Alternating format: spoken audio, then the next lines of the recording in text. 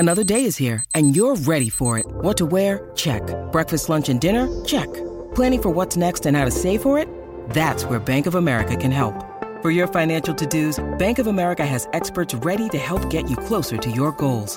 Get started at one of our local financial centers or 24/7 in our mobile banking app. Find a location near you at bankofamerica.com/talktous. What would you like the power to do?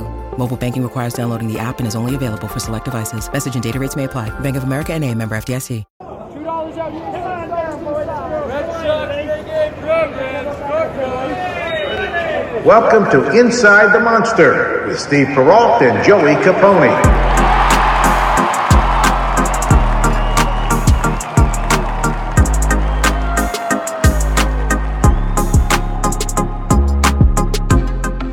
We are back. Episode 14 of Inside the Monster, presented by Odyssey. That is Joey Capone. I'm Steve Perrault, and this is now a Celtics podcast. Dude, I am so happy right now. I haven't been this happy about a Boston sports thing since Rally Cups. It's been since last October, which in Boston, that I was going to say, dude, that's no time at all. What are you talking about? Other fans will be like, what? No, but I'm just saying, when months go by and you're like just grinding out games in November and December with the C's that were tough. B's obviously get eliminated on Saturday, which sucked. But that was just so insane. That game was insane. I haven't been this happy since, what, 7 months ago? Is that what you're saying? That's a lot of time. Let's be real. I know other cities, other fan bases would be like, you guys suck. Like you haven't been this happy about a Boston sports thing within a year's time. Like, what are you talking about? Dude, the only thing that you're missing in that window is NFL playoffs. Like, there was no time to even miss anything other than that. I know, which is fair. But it was great. It was great. I was happy. It was great. No, that was all awesome. I got some C's thoughts. Went to Game 7. That was just so insane. We live right here by the Garden, me and Elaine. So the vibes are just immaculate, man. Like, it's just absolutely nuts. But the vibes with the Sox. By the way, Sunday's Sox game doesn't count because the Celtics game was going on at the same time, and they eliminated Giannis and the Bucks. So the Sox, veteran move by the Red Sox to understand the moment. They're not going to have some crazy back and forth game with the Rangers. No one's going to hit a grand slam. Tanner Houck's not throwing a no-no. They understood the assignment. They already won the series. They're like, Sunday is for the C's. I respect the hell out of it. Right. And if you're listening to this, you might be thinking, guys, doesn't the same thing apply for Saturday and for Friday that other teams were playing? And the answer is no, it doesn't apply. And Steve, tell them why. Because it just doesn't. Yes, that's why. I couldn't remember. You're going down your path, and I'm like, Joey, floor is yours. And then you pulled me in. I'm like, geez. There's no I don't know. It doesn't count. It doesn't count on those Friday and Saturday games. Those ones do count. 2-game sweep in Texas. A 2-game sweep in Texas. You love to see it. I'll save. I got C's thoughts. I'll save those for later. It's when games that big happen, we're just gonna talk. I mean, I'm still coming off the high, man. Still loving this moment. The energy. The streets were flooded. I haven't seen something like that in a long, long time. Boston Red Sox. What's up? Yeah, I was gonna say, can you imagine coming on here and trying to do a positive show, even if they're winning a series, if the B's and the C's lost in Game 7s on consecutive days? You know what I thought of this tough. morning? This is what I thought of Sunday morning. Was I genuinely will not be dead or whatever based off of the Red Sox result. Any Red Sox result will not dictate my mood for episode 14. The Celtics result very much could. And not could, would, and definitely just would have messed everything up. You would have lost the Bruins season and the Celtics season in back-to-back days. It's the first time in history they had Game 7s in back-to-back days, and that would have just made it tough. But now, yes, we lost the Bees. That's tough. Celtics are going to the Eastern Conference Finals. The Red Sox won their first series in a month. Joey Capone, shout out to you. You said next time we record, which is right now, Whoa. The Red Sox will be coming off a series win. And I can tell by your face you forgot you said that. I totally did. I said that. Props to me. That's awesome. You're like, did I say anything else? Yeah, what else did I say? That's awesome. I will hand up. I did say they would also win Game 3, and that didn't happen. But I'll take the props from you, man. Yeah, no. Thank you to me. Shout out to me. That quote card's out there. I'm telling you, we're ITM, Inside the Monster. This new program brought to you by Odyssey is nailing predictions. Like, to the point where I'm like, damn, we're going to miss all the important ones. Like, we're going to miss the ones in, like, August and September where hopefully they're making some, wild card run. But you're saying we're getting hot too early? Not getting hot too early. I'm saying, me and you. You and I getting hot too early. No, you and I are too hot right now. We got to chill it out. We got to chill it out. We got to start throwing this Astros series coming up. We're going to have some weird predictions. So get excited for that. But some main takeaways from this series in Texas. Red Sox, as we mentioned, take 2 out of 3. First thing, Joey, I want to talk about is Rafael Devers. Rafael Devers obviously is extremely important to the Boston Red Sox success. When he gets going, when he is hitting rockets, when he is just, you can't get him out, it is such a beautiful thing to see because, and correct me if I'm wrong here, I feel like the Red Sox are their most authentic form when Rafael Devers is hitting rockets. Like when he's really, really getting into it, when he's, launch angles back, home runs, doubles, hard contact, finding gaps, the team seems to kind of go along with him. And obviously the issue this year, one of a couple of issues, is it's been a 3-man show. It's been Devers, Bogarts, and JD, and nobody else. And finally, for the first time in a long time, other guys picked it up this weekend in Texas. And it's not just those 3 guys that have to do literally everything. But that was one of my biggest takeaways from this series was Devers is hot, and he is getting into his groove. And if I'm an opposing pitcher, I'm scared to death to face that guy. Yeah, dude, not only does it get the team going and get things rolling a little bit, it just feels right, It just feels like the neutral setting, like the default at its purest form, what the Red Sox are supposed to be. I'm glad you're bringing this up, dude, because there's kind of endless talk. You just said it yourself a second ago, that everybody aside from, the 3 dudes are hitting 121 and they're doing this and they're doing that. What's getting entirely overlooked is just how good those 3 are doing. You know what I mean? It's almost like, those guys are doing insane. incredible. No, hey, this is a great point. That we're just saying it and then we're immediately past it. And it's like, wait. We have to acknowledge they're doing incredibly. They're really not to dominating. fly by Devers, but like with Xander, like I just casually heard somebody the other day saying like, yeah, he's hitting 347 on the year, and the rest of the lineup is that. I was like, whoa, that can we spend a quarter of a second, please? And just 347. I mean, Devers this year, as of right now, is hitting 312 with oh my gosh, they don't have the OPS right here. They have. I'm not going to do the manual math. I'm not going to do that. That would not work. A high OPS, I'm going to say. Which is an impressive high number, Steve. React like I said the accurate number. Oh my goodness, that's higher than I thought. And nobody is talking about it. Yeah. No, it's not getting the attention it should. I mean, Xander in the month of April hit 375. Dude had 9 RBIs, 1 dong. So that was the thing. You expect him to have some more homers. He's still got he has 2 on the year, I believe. So the power isn't quite where you want it to be. In May, now that we're halfway through May, he's hitting 292 this month.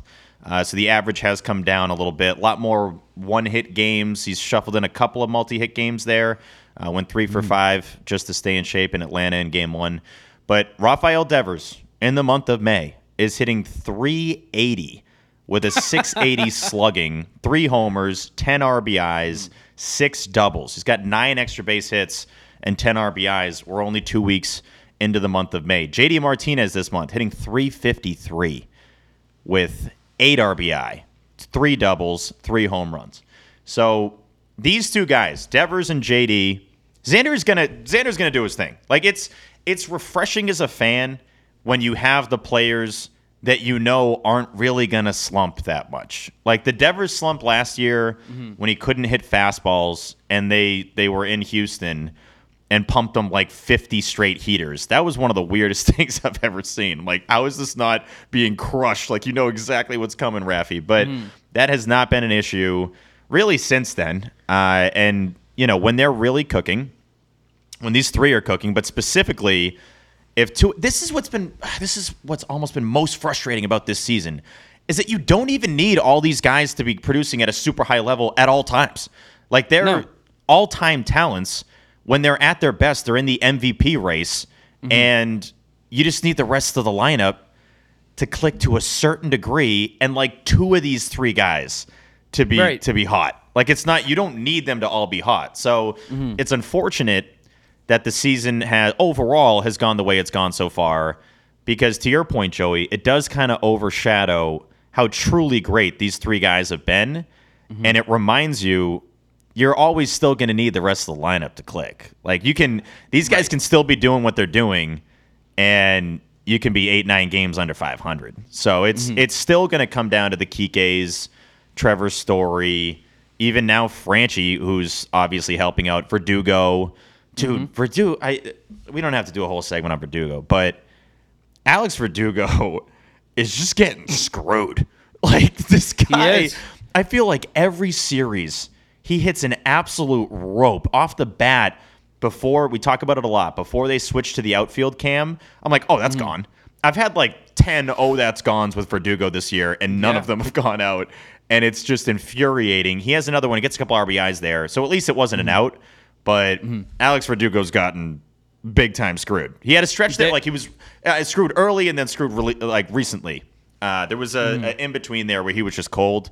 But now it's kind of back to like, again, we don't know the state of these baseballs, but it doesn't, the eye test, it doesn't pass the eye test. Where I'm like, that thing was gone, and then it ends up at best on the warning track. Yeah, it sucks because it feels like he found it, right? It feels like, he figured it out. He's seeing the ball again. He's getting hard contact. And the Fates are just saying, kick rock. That's what they're saying? They're saying, it's the Fates' native tongue, of course, Fatish. You know who else had another one of those in this series was Story. He had a dead center shot that went, I think it went 410. Yeah, he did. I think it was, I believe Stats said that is the deepest out of the year for the Sox, which really isn't surprising. I mean, 410's a bomb. So, yeah. It was longer or just about as long as his actual home run. And things like that start to make my dumb Neanderthal brain start going, Steve. Like this is autopilot brain. So let me get there because I know that you're going to say something because it's the thought I eventually get to. But follow the path here. Yeah. I was immediately like, standardized dimensions, of course, makes so much sense. Like, that should be the way it is.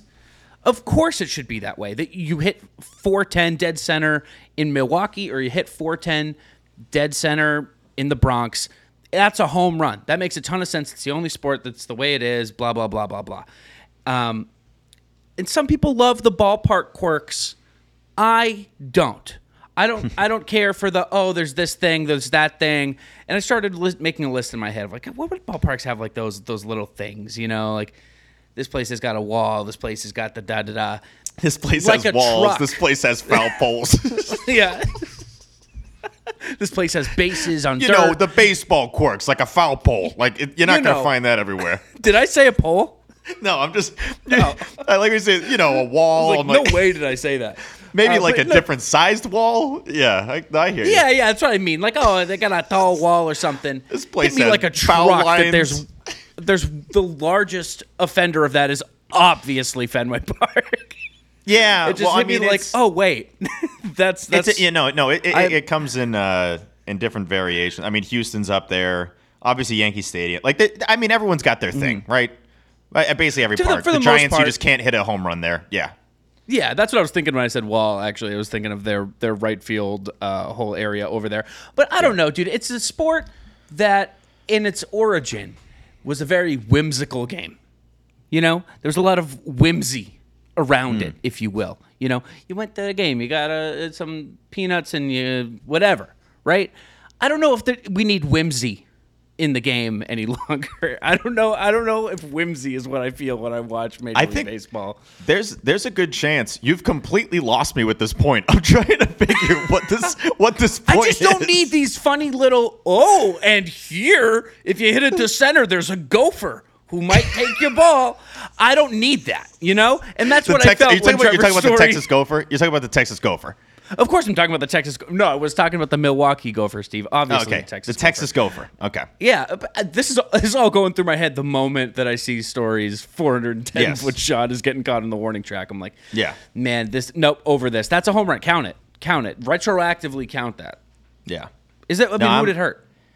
So, here's the deal. I know what you're saying, Joey. I hear you. Mm-hmm. It took us a second to get there, but I am such a fan of quirky baseball stuff that I just can't agree from the standpoint of what we grew up on with that left field wall and what I've seen in other parks. Like I loved Tal's Hill at Houston. That's so ridiculous, though. I thought that was Isn't it?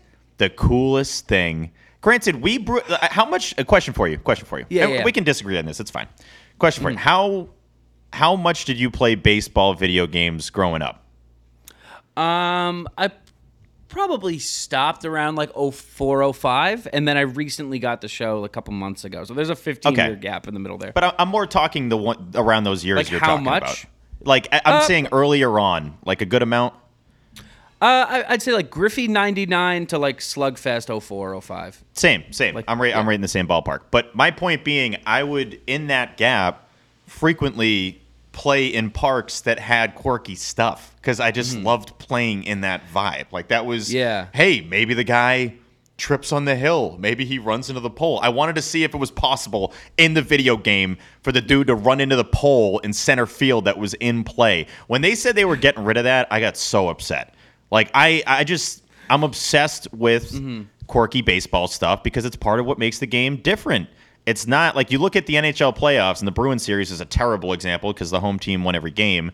But a lot of times you'll get a 6, 7, 8 seed that makes it to the Cup final because, I mean, all the ice is the same. The dimensions are the same. It's not – if you can handle playing in the road and the crowd being loud, which a lot of these teams can. They've been doing that all year. It's all the same. It's just the location. When you go to Fenway Park – you're going to have an advantage on the Red Sox because you play there and you know that wall. In Houston, it's the same way. Yankee Stadium, I feel like they should be able to benefit from it a little more. Sometimes they don't, but you're aware if you can flick this ball to right, there's a good chance it's gone. And so from that perspective, I do like the quirks. I enjoy it a lot, actually. I will say this, two things. One, I eavesdropped on a conversation Kevin Youkilis was having in the press room at Fenway. Yeah. Talking about how park to park, he's like, I never changed approach. Like, didn't think of, like Fenway's over there. I gotta do this. Or like, or what did I just say? Fenway's over there? Yep. Yeah. Did I say that? I meant the monsters over there. Yeah. Like, Fenway's over there. Wrigley's over there. Yankee Stadium's over there. I'm not out there thinking of geography, Yeah. Salem, New Hampshire's probably that way. Yeah. But no, he was saying like, that's where he found like he got tripped up a lot. And like, I would imagine a lot of players, feel the same way that they're like, they just go out there and play and what happens. And I don't know. From my guess and my eavesdropping on one big leaguer, totally correct. 100% correct on my end. Yes. Based on my evidence. My other thing though, there is like baseball's become such a game of numbers. I mean, it's like the nerdy game, right? It's like you're supposed to understand. This is the nerdiest of all. I don't think it's even close. Right? It's really not. And like, there are people who devote their lives to the numbers and what you can create a new stat by putting these numbers here.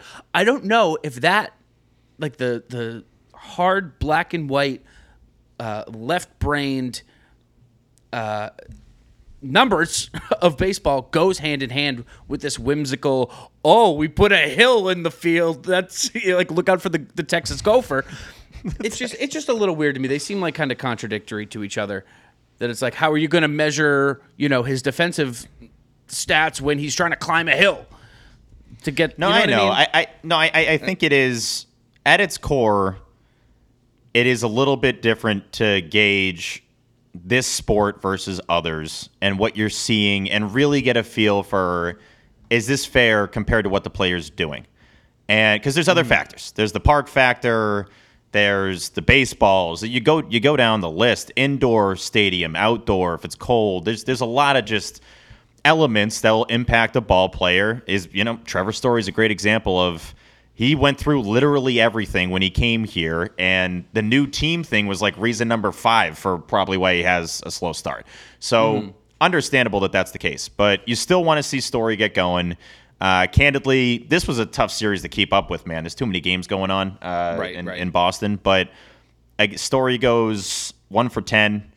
He had the RBI, which was the sac fly. Steve. What's up? 2 for 10. We're counting that home run. Trevor Story has 2 home runs. So he went 1 for 10 with the ribby, and he's down to 196 on the year. He's hitting 156 in May. Just been tough, man. He's had a couple of games that have been good, but overall it's been tough sledding for Trevor Story at the plate. And ideally he can get a little more comfortable at second base. But obviously we're going to need more from Story. One thing I want to say about Verdugo, and it feels like it when you're watching the games, he hasn't had a multi-hit game since April 22nd. It's been a lot of one-hit games. For a guy that's been unlucky, you still think he would have had a couple multi-hit games in there. I think he's had 10 one-hit games in the last 3 weeks, but no multi-hit jobs. So ideally, Verdugo can get going, Story can get going, Kike can get going. And then, like we talked about with the big three, those guys continue to do their thing. It is nice. It is reassuring as a fan when you can expect good to great from multiple players. And you look around the league, that's not always the case, especially for where the Red Sox are at. They're, 13 and 21? So considering where the record is right now, a lot of the teams that are going to be around your territory of a slow start here are just going to stink all year. They're not going to. The Red Sox are 13 and 21. They're still behind the Orioles, which is really, that is painful. But again, it's baby steps. At the end of the year, it's pretty simple. Baseball, for as complex as it is, and how many games there are, like we're talking about the quirks of the game, you just got to win series. You win series to make the playoffs, and then you got to win series in the playoffs. And it's really not, outside of that, it's really what it boils down to. If you need to explain to somebody that doesn't know a damn thing about the game of baseball, you tell them you play a bunch of series throughout the year, you got to win the majority of them to get a playoff spot, and then you have to win all of them in the playoffs. That's it. And that's the game. I'm not going to sit here, like I mentioned on our last recording, and be upset about a Sunday loss when they won the series and when there were a lot of great takeaways. One of them being, dude, I really like watching Franchy, and it's like, wow. It's write it down. It's weird, man. I'm watching these ABs sitting on the couch, probably just shoving food in my face, and I'm doing like the head nod thing of like, good take. Yeah, there we go. Good take. There we go. Like, he is constantly. Franchy leads the team in good takes. This guy takes all the balls, and he's getting screwed on some of them too. But no, I mean, he has in this series. I want to get the exact numbers here for you. Franchy Cordero, who was hitting 269 in the month of May, goes 0 for 1 with a pinch hit. So you said that was, I mean, again, the Sunday's game doesn't count, but you said he was out with bases loaded on Sunday. Bases loaded, 2 out. Yeah. It was a tough one. He looked at strike 3. Honestly, a pretty competitive at bat, but watch strike 3. That was a bummer because that was when I believe it was still 5-1 at the time. I'm not the memory guy, but I believe it was still 5-1 at the time, so it felt very still comebackable at that time. Very maybe a little comebackable. I mean, 5 bases loaded, down 4. Yeah, I mean, how often does a guy hit the grand slam if your name's not David Ortiz? Franchy Cordero one time hit a home run once. So you're like, did you see the Philly game last year? Are you dumb? But no, Franchy in the first and second games of the series goes 1 for 4 with an RBI in game 1, 2 for 4, 3 runs scored, an RBI in game 2. And this guy is walking, man. He's walked in like every series. He's just constantly getting the base on balls, and it shows his discipline. I know Jemai had a bite during Jemai went out to eat lunch. No, Jemai had a soundbite during the first or the second game, I believe, just saying how Franchi told him that last year really stuck with him. Like last year, his time up in Boston really weighed on him, and he wanted to be better at not striking out every damn time he went up to the plate. And to me, that's all you really ask for. If there's a player you don't necessarily love as a fan, you just want to see them work on the thing that drives you insane. And if they're doing that, like, hard for me to get all that pissed. Franchi has made a notable difference with his plate discipline. It is extremely noticeable. And it's just, he's had at-bats that are actually enjoyable. He'd step up last year, Joey, and I'd go to the bathroom. I'd go get a snack. Like, it's the inning's over. He's going to strike out. Like, nothing was going to happen. And outside of him dropping an easy throw from Devers earlier in the season, there haven't been any, like, what the hell Franchi moments. Like, if anything, he's surprising us. And it's just been a joy to see, man. It really has been. I was going to say there have been some what the hell Franchi moments. It's just been the other way. You know what I mean? It's been like a what the hell, Franchi? Jeez, I know. All right, Franchi, let's Franchi? go. I think just to pat Franchi on the back for just like 5 more seconds here. Yep, that's fine. I think it's more impressive, arguably, that he is walking at the major league level and not just, walking into a hit every now and again, that he's not just, getting the bat to the ball against major league pitching, but he's seeing it well. Yes. I think that says something. That it's not just, they talk about how big of a difference there is going from, double or triple A to the majors as far as just seeing pitching, just seeing the ball come out of the pitcher's hand. A lot of the time it has to do with the lights. They're like, it's harder to see the ball like coming out of the guy's hand. They don't have major league lights at these minor league parks. Yeah, no, especially like an indoor, like a dome or whatever, like the fluorescent lights, or like you said, like night games with the lights. Like Tropicana Field. Tropicana a lot of guys complain about. Everyone knows the hardest park to play in baseball. But no, just props to Franchi for doing what I would argue is one of the less appreciated hard things that guys do when they come up to the majors, and that's see the ball well enough to know to take balls. No, I fully agree. I think that is one of the biggest parts of being a legitimate major league player. Can you see the ball well out of a pitcher's hand? And in your brain, in your dome, Joey, can you adjust like, boom, take, not a strike, not doing a check swing, not even leaving it up to the third or first base ump. That is a ball, and we are going to let that stay outside. Franchi Cordero, I believe this was Red Sox stats. I when in doubt, just say this was from Red Sox stats. Walk rate this year, Franchi Cordero, 18.8%. Juan Soto, 17.2. Mike Trout, 16.5. Is Franchi Cordero better than Juan Soto and Mike Trout? That says yes. Yeah, of course he is. Why are we talking about this? No, I know. Sorry. I don't want to bring up obvious stuff. That was stupid. Yeah, but he's also better than Chris Davis. Like, what are we doing? Yeah, of course he's better than those guys. He's better than all those dudes. Yeah, that's crazy though. That's actually that's wild.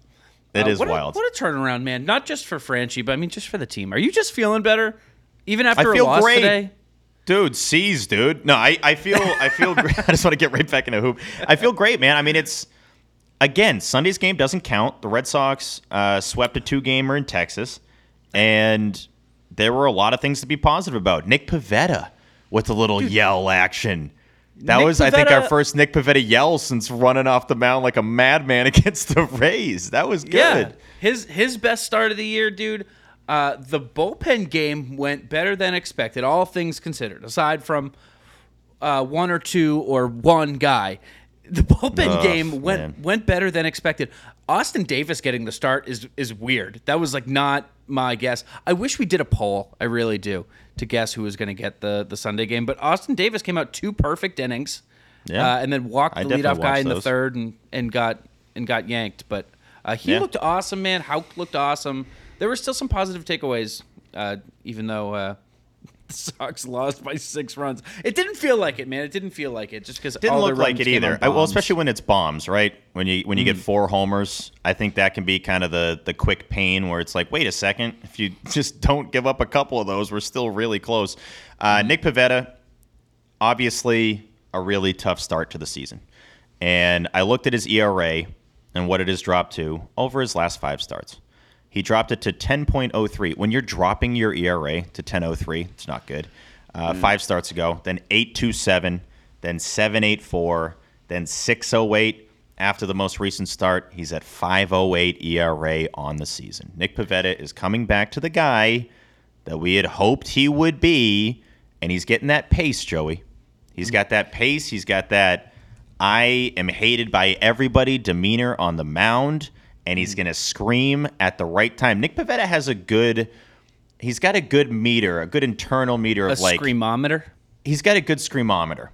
And it's something that I think a lot of pitchers. Marcus Stroman has one of the worst screamometers of all time. He'll get out of like a bases loaded first inning jam after like giving up a run. He'll like yell. It's like, dude, you sucked that inning. But Nick Pivetta has a really good screamometer. 7 innings on Saturday in Texas. 3 hits, 1 earned run, 1 walk, 4 strikeouts. Want to get the K's up a little bit. Against the White Sox, he had 8 strikeouts. Over 6. So this is big, man. I mean, you got obviously Rich Hill good as well. Probably stayed in a little longer than we expected. And from his perspective, he's swearing coming off the mound because you know he wants to stay in games longer. That's been a thing. Rich Hill has not been staying in games that deep. Cora pulls him the second he gave up a hit in Baltimore, and he's like, "Dude, what the hell?" like dude, you're either throwing a perfect game or you're getting your ass out of here. Like, I know that's it. And I think Spear had a tweet about like Rich Hill's on the verge of some historic stretch of starts here, not allowing more than an earned run or whatever it was. But then naturally he gives up a couple there in the 7th. But Rich Hill's been nails. I mean, when he's out there, when he doesn't have the blister issue, he's a guy that consistently is reliable, regardless of him being 70 years old. So yeah, there were a lot of good parts of this series and a lot of reasons as Red Sox fans, which we are, to feel good coming home for a week full of baseball games. I like that Monday's not off. I like that we're right back to it. Like this is 100%. This is good to get right back into it and have that. Okay, now we got the Astros little ALCS rematch. I really enjoy it a lot. One last thing I have from this series, Joey, before I ask if you have something else, was Kevin Millar's debut. We got to talk about Millar's debut on the booth. Do we have to? We got to talk about it. We gotta talk about it. Did you have anything else for this series? Yeah, man. I just want to celebrate us for one moment, dude, or myself. Let me pat me on the back real quick, just for like a second here. I'm the best. Coming into this series, man, when I heard like Marcus Semien was on the streak that he was on, of like just sucking better than anybody else. He hasn't hit since. Whenever he's hitting 160s, for his last 22 or whatever, I was like, we are going to be the team that breaks that streak. Like he's gonna get a hit tonight. It's gonna happen. Like watch him crush us now. I was all negative Nancy about it. I don't know. And then I ended that same game. I believe it was that same game.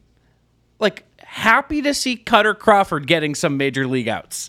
Like that's a turnaround. That's really quick.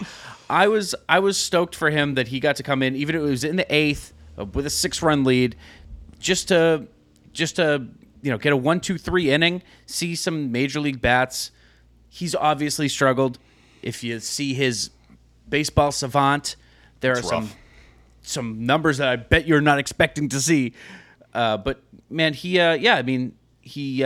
got some work in the 9th too. Just happy to see him be getting some major league pitches out there, man. And it was just a quick turnaround from where we started. So props to the Boston Red Sox for winning a series.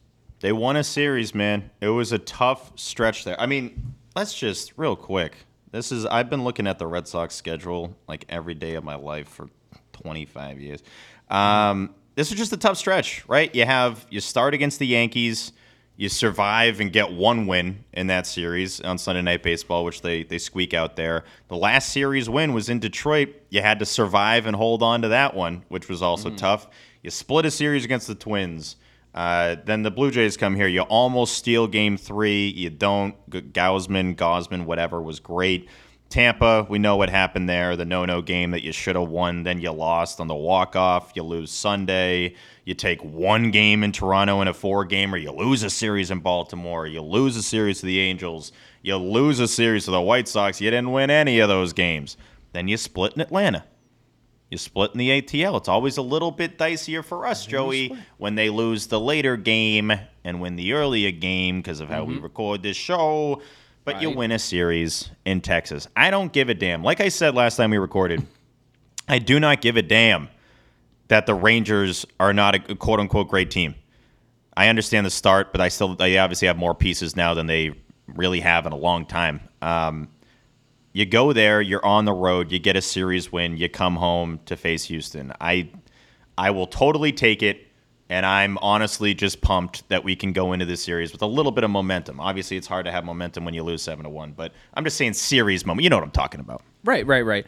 We talk about how this team doesn't like stringing things together. They don't like streaks. They don't like anything happen back to back. But, Steve, we've ignored the longest streak in this show's history. 9 straight series they lose on recording days. I didn't want to talk about that. Why did you bring that up? Because I did. There you go. Now we're on to the next thing.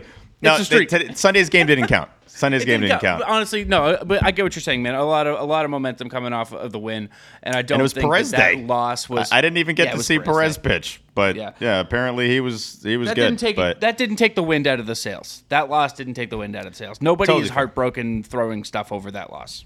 Real quick, Kevin Millar makes his debut in the booth. Kevin Millar talks. He talks. He goes. I think Millar, and I love him on Intentional Talk with my boy Steven Nelson, former BR buddy. I enjoy that show. I think the nature of that show is to just kind of go. Steven Nelson normally sets the table, and then Millar just kind of, words just come out. I think he's a classic. I don't know how this sentence is ending, but we're going to go and we're going to find it. And having him in the booth with Dave O'Brien, it's just hilarious. In terms of, like, that's the combo. I think that combo is a hilarious combo. Not necessarily like I'm laughing. I'm more like those two are so different. Those two couldn't be much more different at all. And I'm telling you, I tweeted about this, that if you play the game at home, this is actually where it gets funny. If you play the game at home, like I do during a lot of games, I check Twitter while the game's going on, on the phone a little bit, chilling. It happens. No, you just do that. That's what you always do. Get comfy on the couch, get your snack, get a bevy, and just check what's going on the phone. Check some scores. There's a ton of sports going on right now. You gotta keep up with it. Always listening. But if you tune out, if Kevin Millar's calling the game, I challenge you. This is the Kevin Millar challenge. Tune out for a little bit. Check out. See your Twitter. See who's texting you if anybody is. Unless you were losing, no one's texting you. And just check out for a little bit, and then tune back in, and you will have absolutely no idea what that man is talking about. The amount of times I'm like, wait, his daughter's shaving his neck? Like, is he singing Drake? What's going on right now? Yeah. That was crazy. That was a wild debut for Millar, man. Yeah, I mean, hit the ground running. He really did. I'm going to propose something to you right now. I'm going to propose to you, Steve. What do you think? Oh, nice. You want to do this together, me and you? Yeah, Lifetime absolutely. of happiness. Let's do this. Yeah, where's the ring? Hey. Screw it. Let's do it. Caesar trying to get that ring. Hey, now. I'm going to have as many Celtics references in this show as possible. Yeah. Here's my proposal to you, dude. All right. I think we could have, because, whoa. Before we even get to that. What the hell was that? We won the series, Steve. Yeah, we talked about it. Which means... Oh, wait, series MVP? We have to do series MVP. Oh, my God. I totally forgot. I was like, we got to say, I have a segment in mind. I was literally about to say, because we never get to do series MVPs, I have another segment to do. But no, we get to do this one. Oh, my God. We have series. Wow. Oh, my goodness. Wow. Joey, I'm not going to lie. When you made that face, you were like, whoa. I'm like, there's no way whatever he's thinking is going to match. And it totally did. It totally did. For the second time in this show's history, this is episode 14, we're going to get to pick a series MVP. And we each pick our series MVP for those keeping track at home. And do you want to go first? Yeah. We might have the same guy. I was really hopeful. Yeah, I mean, I was really hopeful that it was going to be Kike, actually, after game one. Because I was already thinking about the series MVP because I definitely didn't just remember it right now. It's hard not to say Devers. So I'm not going to try not to. It's Devers. It's Rafael Devers. It's Rafael Devers. I agree. He had 428 in the series, 3 extra base hits. He has the ding-dong that goes off the foul pole. When Raffy, again, I know I mentioned it earlier, when Raffy's cooking, sometimes he just knows he hit the ball great. He doesn't even know where it is. Off the bat for that home run, he's like, I know I got good contact. Where is that thing? And he's kind of looking around. And then it hits the foul pole, and it's like, all right, cool. I get to do my little trot. A sneaky thing that Raffy does that I just absolutely love so much every single time is the little 2-step hop onto the plate. He does this little, it's the most kiddish, I know he's whatever he is at this point. I think he's 16 years old. When he does that little kid hop and lands on the plate with 2 feet, it's just so funny to me every single time. I do a mini chuckle every damn time. Rafael Devers, it's good. Series MVP in Texas. So what I was going to say is I have another new segment idea. Now that we've done our series MVP, what do you think about doing like a best broadcast moment or like standout broadcast moment of? I think if it fits, if something happened that's worthy kind of thing. Yeah, I don't think we have to force it. I think we can just honestly.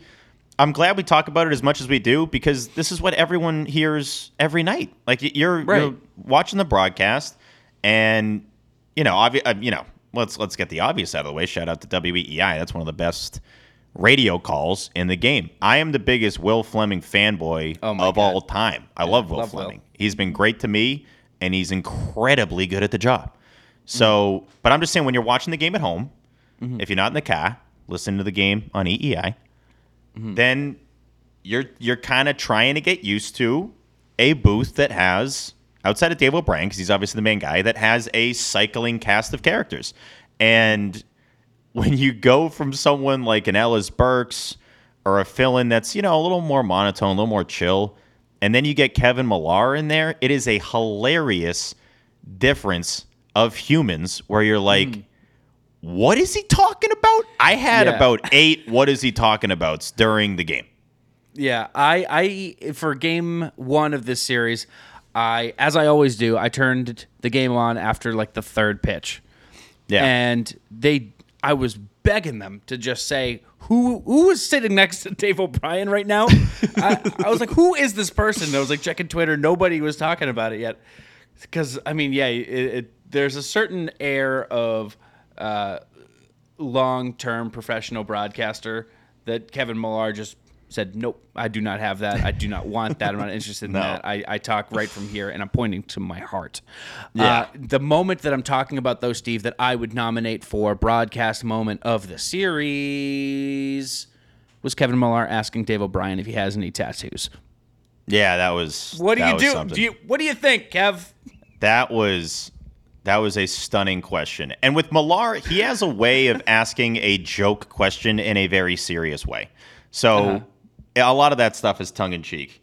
But you got any tattoos? I gotta say, it was stunning. The debut was stunning. I'll say that much. It was absolutely stunning. I want Millar on here, by the way. I want to get Millar on here. The thing I love about Uncle Kevin is that I can just tell him, I'm like, dude, what goes through your head when you're saying some of these stories, because they couldn't have less to do with the game. And I'm not saying that, like, because some of the best Don and Jerry stuff had nothing to do with the game. It's not about that. Like, it's not like completely avoid that stuff. But there were times where, as a viewer, I was just like, what is going on? Like, what is happening? There was like Devers would have a hit, and he's still talking about how his daughter shaves his neck. And I was just trying to figure out what was going on. But I want to have Millar on here. I want to pick his brain on what goes through it during broadcasts, because I don't know what does. I don't know what does. There were definitely times where OB had to like speak over him to be like, and the pitch, the 3-1. I know. Dude. OB, hey, you got to give OB credit. He has to adjust to a lot of sidekicks. They put a lot of people in the booth, and he's got to kind of, make sure the game is still being called. But it was something. That was something. Kevin Millar's debut was something. Coming up next, we have a series preview of Red Sox Astros ALCS rematch. coming up next on Inside the Monster.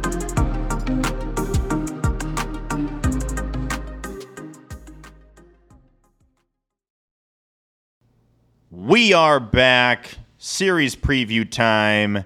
Pitching matchups. Red Sox, Astros. Joey, what do you got? Okay, it is a 2021 ALCS rematch between the red-hot Astros and the also red-hot, fresh off a series win, Boston Red Sox. Game 1 is going to be Garrett Whitlock versus Jake Odorizzi. Garrett Whitlock is a right-hander acquired by the Red Sox in the Rule 5 draft. From, you're never going to believe this, Steve, from the New York Yankees, and he's actually been pretty good. He's got a 2.02 ERA across his 54 appearances with the Red Sox, a 9.32 WHIP this year, and he's a 12.4 strikeouts per 9. Thing to look out for with this guy, he's pretty good. Jake Odorizzi is turning his tough start around, bringing his ERA down from 9 on April 20th to 3.38 over the course of his last 3 starts. He remains near the bottom of the league in whiff rate and strikeout percentage. He throws a four-seamer, a cutter, and a splitter, and he works in a slider and a curve sometimes there as well. Game 2, Jose Urquidy versus Nathan Eovaldi. Nathan Eovaldi, or Nitro, as Baseball Reference wants you to call him. What? Is Nitro. Yeah, I have to bring these up when I see him. Horrible one. He's a hard-throwing Italian-American from Houston, Texas. What? Hey-o. And the Astros actually told him to kick rocks a couple years ago, 2019. That's You where the remember Astros that? play. They play. That's in where the Houston. Astros play. So how does he stack up against his hometown team, Steve? Historically, not great. This lineup is hitting 377 off of him with a 1081 OPS lifetime. He could afford to bring that down a little bit. Jose Urquidy has been up and down this year, coming off of 2 hot starts, but they were against Detroit and Minnesota. In his 3 prior starts, he gave up 12 runs in 14 2/3. You may remember Urquidy from Game 3 of the ALCS last year, in which he gave up a very cool 6 runs before getting pulled in the 2nd inning. Game 3 is Luis Garcia versus Nick Pivetta. Nick Pivetta is Canadian. He threw 7 innings in Texas, allowing just 1 run. That should be every time, by the way. Yeah. Nick Pivetta is a Canadian, man. Taking on the Houston Astros, and he's from Canada. And important to remember, Canadian, born north of the border. Yeah, I mean, you already said it, man, but he's continuing to improve his ERA. That's 5 starts in a row now where his ERA is moving in the right direction. Luis Garcia toes the slab for the Astros in the series finale. Garcia is a top 10 prospect and expected to get a contract offer from Dancing with the Stars on the other side of his playing career. Come on, Steve, that's a little joke. He does the hate joke. this guy. Yeah, no, he's the worst. Expect the broadcast to have a lot of fun with that delivery. They will talk about it. He tossed 5 scoreless innings in Minnesota last week, striking out 9. He's near the top of the league this year in expected batting average and expected ERA, and he also ranks number 1 in hair I'm not sure if I love or hate. And ranks number 1 in pissing me off. Oh, sorry.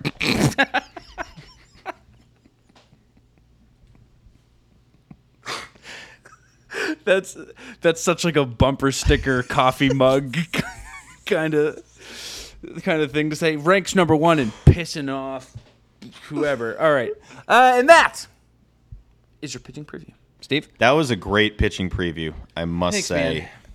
Oh man, see when we get so locked in on like the series that is happening or just finished that I really look forward to your pitching matchups, Joey, because half the time I don't know what they are, and it's like I like having a natural reaction based off what you're saying.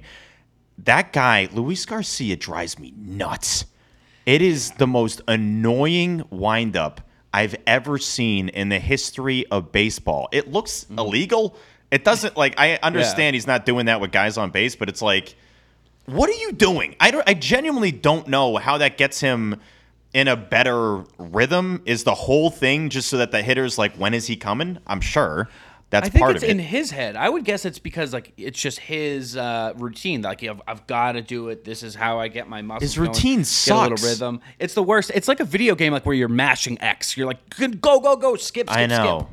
You know. I can't. Wow. I might just go to Wednesday just to stare at him the whole time and be angry. But yeah, this is going to be a hell of a series, man. I think a lot of times I base my opinions on other teams in the league initially off of seeing them at Fenway in April, May, and June.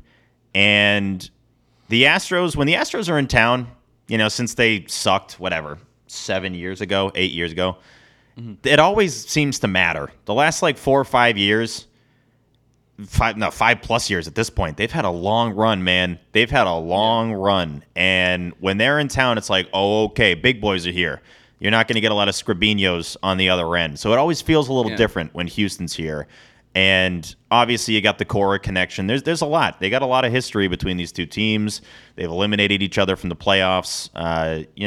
3 of the last 5 playoffs they've matched up in the postseason. So yeah, it happens. When this series happens, it's a little different. It feels a little different, and the vibes are a little different. And I did not know the Astros have won 12 of their last 13 games. I just looked that up while you were doing the pitching matchup. Yeah, that is. I think concerning. Part of what you're saying about why it feels so big is that Houston travels really well up here. I don't know why that is. I don't know. Yeah. It's like the people from New England retire to Florida. Maybe it's like Houston people all retire to Boston or something. I don't know.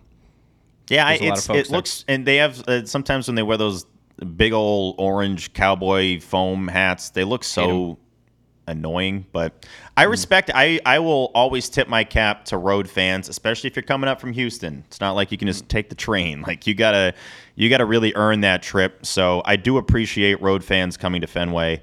But yeah, expect a hell of a series. Predictions. I'm just gonna do this one off the top of the dome. Trevor Story's going to hit a no-doubter. I'm back on my Story stuff. Wait, did we get the weather update? I'm doing my prediction first.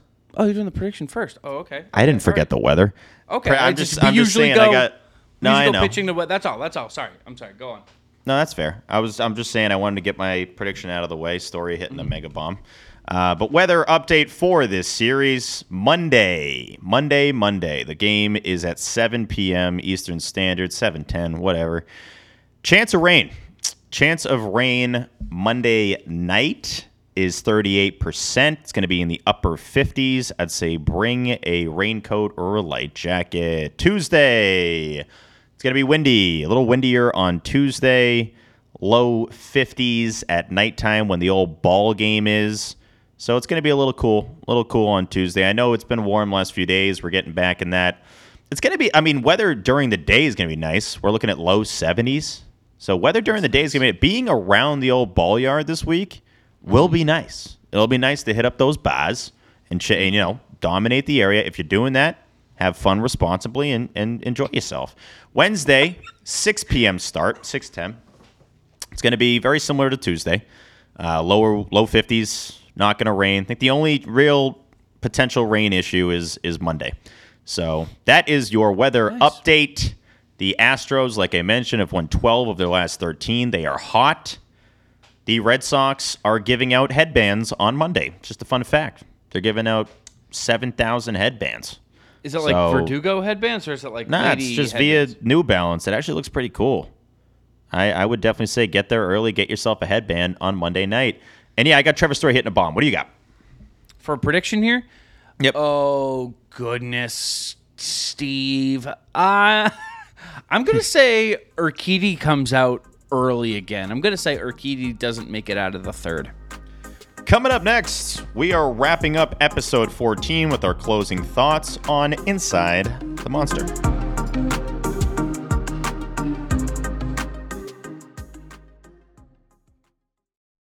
Alrighty, folks, it is closing thoughts time here on ITM. Joey, you want to start? Do you want me to start? Yeah, I'm fine with either. All right.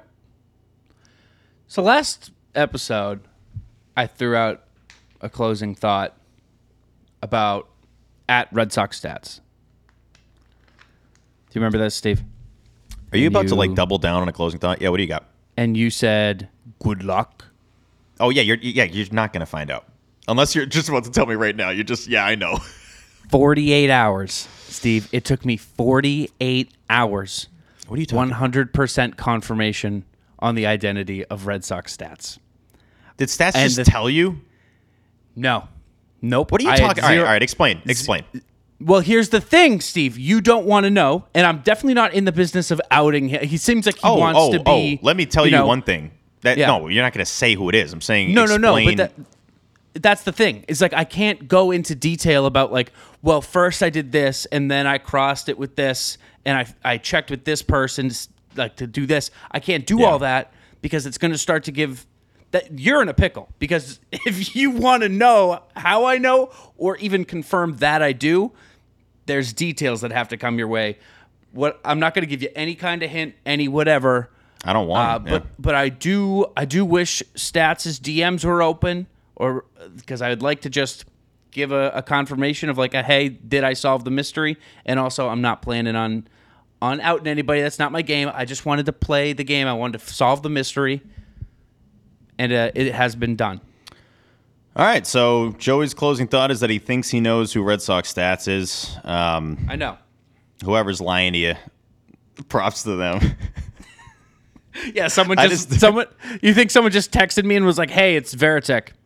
And I was like, oh, I got it. I do love people talking about like, oh, dude, I think it's Heim, dude. I think Stats is Heim, dude. Do you know? The account's existed for like 10 years. I know. Heim's been planning this the whole time. Yeah. That would be quite a development. I'm not going to ask a word about something I don't want to know about. So no, but it's nice that I know and I have that. So I mean, think twice, Steve. Think twice before you cross me, brother. Unless you want to know who Stats is.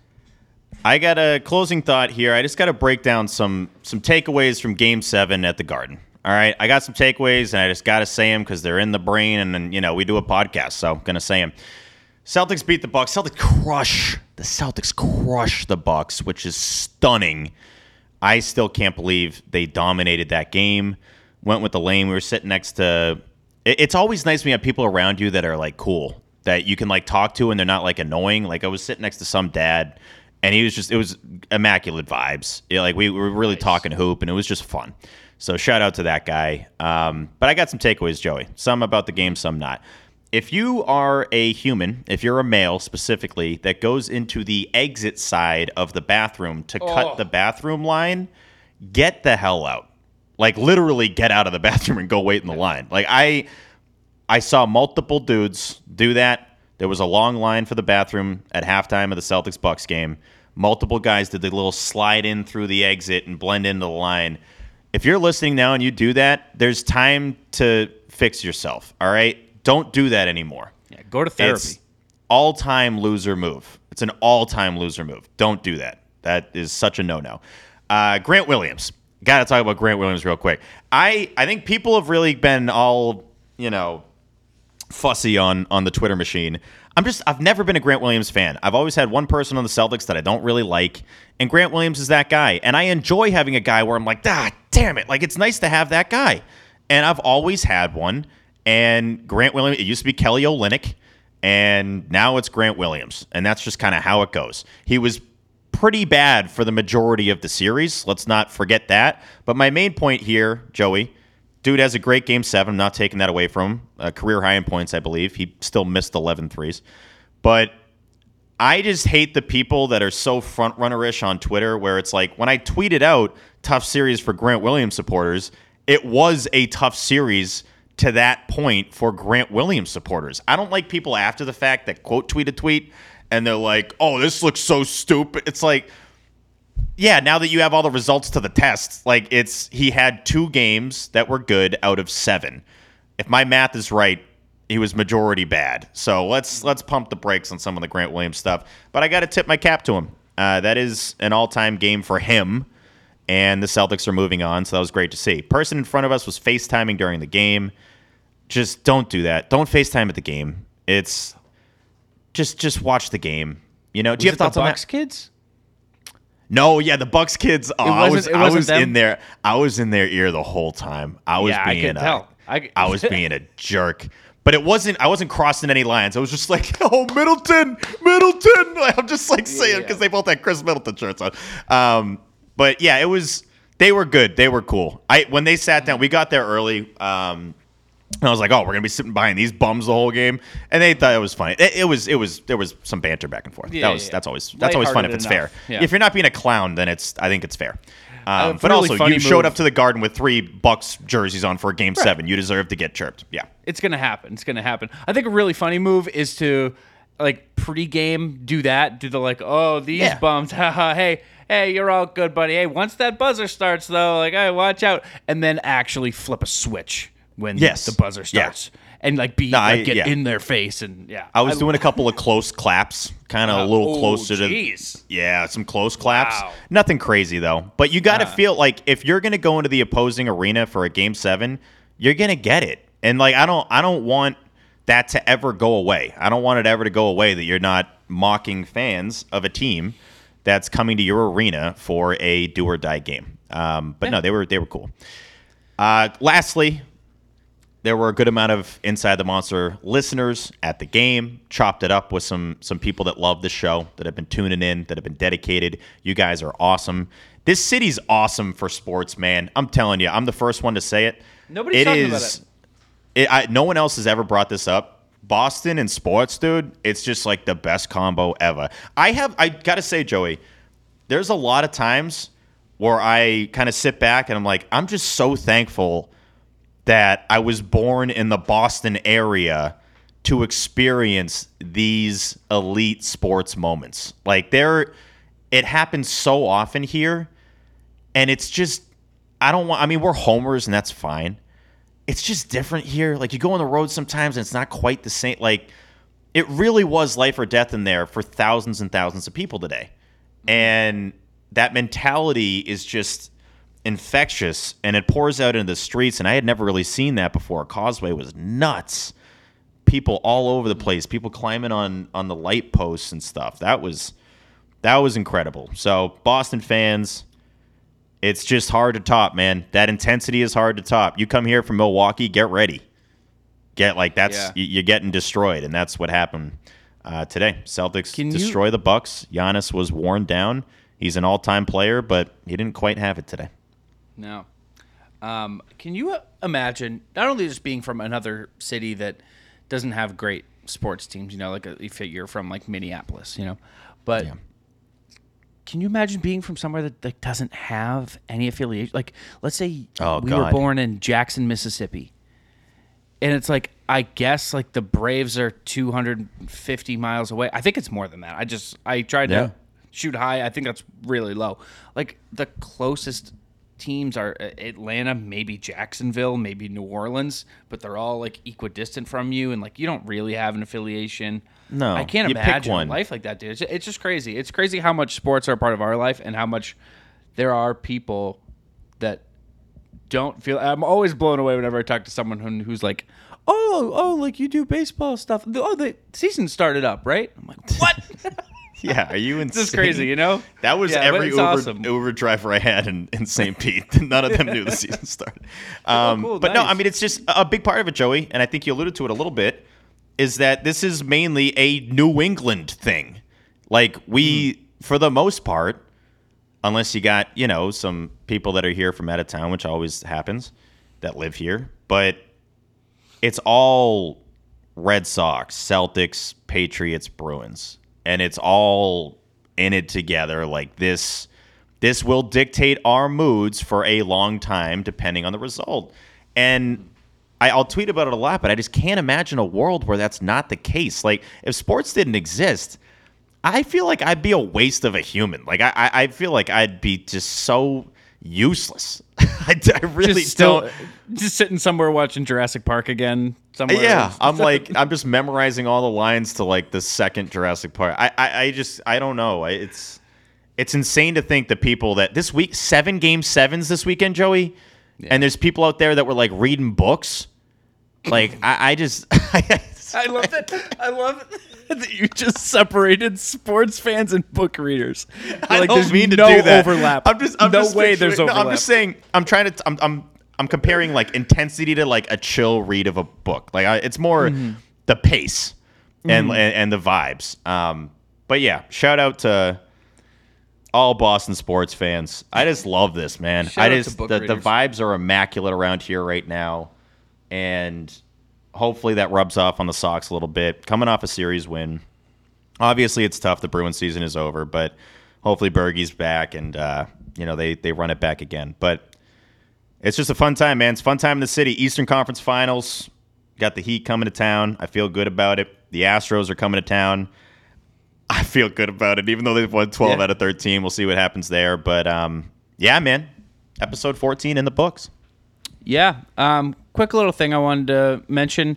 The Red Sox put a video on their YouTube of Ortiz touring the Hall of Fame. If you got 18 minutes, I'd check it out. It was awesome. He had a cool story in there, Steve. Did you watch it, by any chance? No, I'm gonna. No? You should. He had a really cool story in there. In 2004, mid-season, I guess David's dad, weird calling him David, David Ortiz's dad it's funny. It's like he's named David. I forget a guy that a lot. named That Dave. sounds stupid. People- yeah. yeah, I know. He's a guy weird. named David. Yeah, no, he's not. He's Poppy. And so Poppy's Poppy went to the hall and sent a picture to David holding the like a Babe Ruth used bat. Yeah. And said, this is the year, break the curse. And and I don't know if you remember this, 2004, same year, they did. Oh, wow. I'm going to have to watch this so I know what happened in 2004. I got no idea. Yeah, but it was a really cool thing. If you got a couple minutes, I'd check it out. Real closing thought here, or just final closing thought amongst a handful. The Red Sox YouTube is incredible. They get some good do stuff on there. An A+ job. I'm sure Kellen has a lot to do with it. I need to find out who else has a hand in it just to give them props, because the mic'd up stuff, the montage-y stuff, following a player on their day off. And following, that makes it seem like they're like tailing them, like from the bushes. Yeah, yeah. When they spy on the players, that's some of the best videos they post. No, when they're, with JD and Xander and these guys, the YouTube is incredible, and I highly recommend you guys check that out if you haven't. But that'll do it for episode 14. For Joey Capone, I am Steve Perrault. Go Sox, kid. Inside the Monster is a production of Odyssey in partnership with the Boston Red Sox. The show is produced by me, Steve Perrault. Our executive producer is Lena Glazer. Mixing and video editing by Joey Capone. Special thanks to the Red Sox and Major League Baseball for their contributions to the production of this podcast.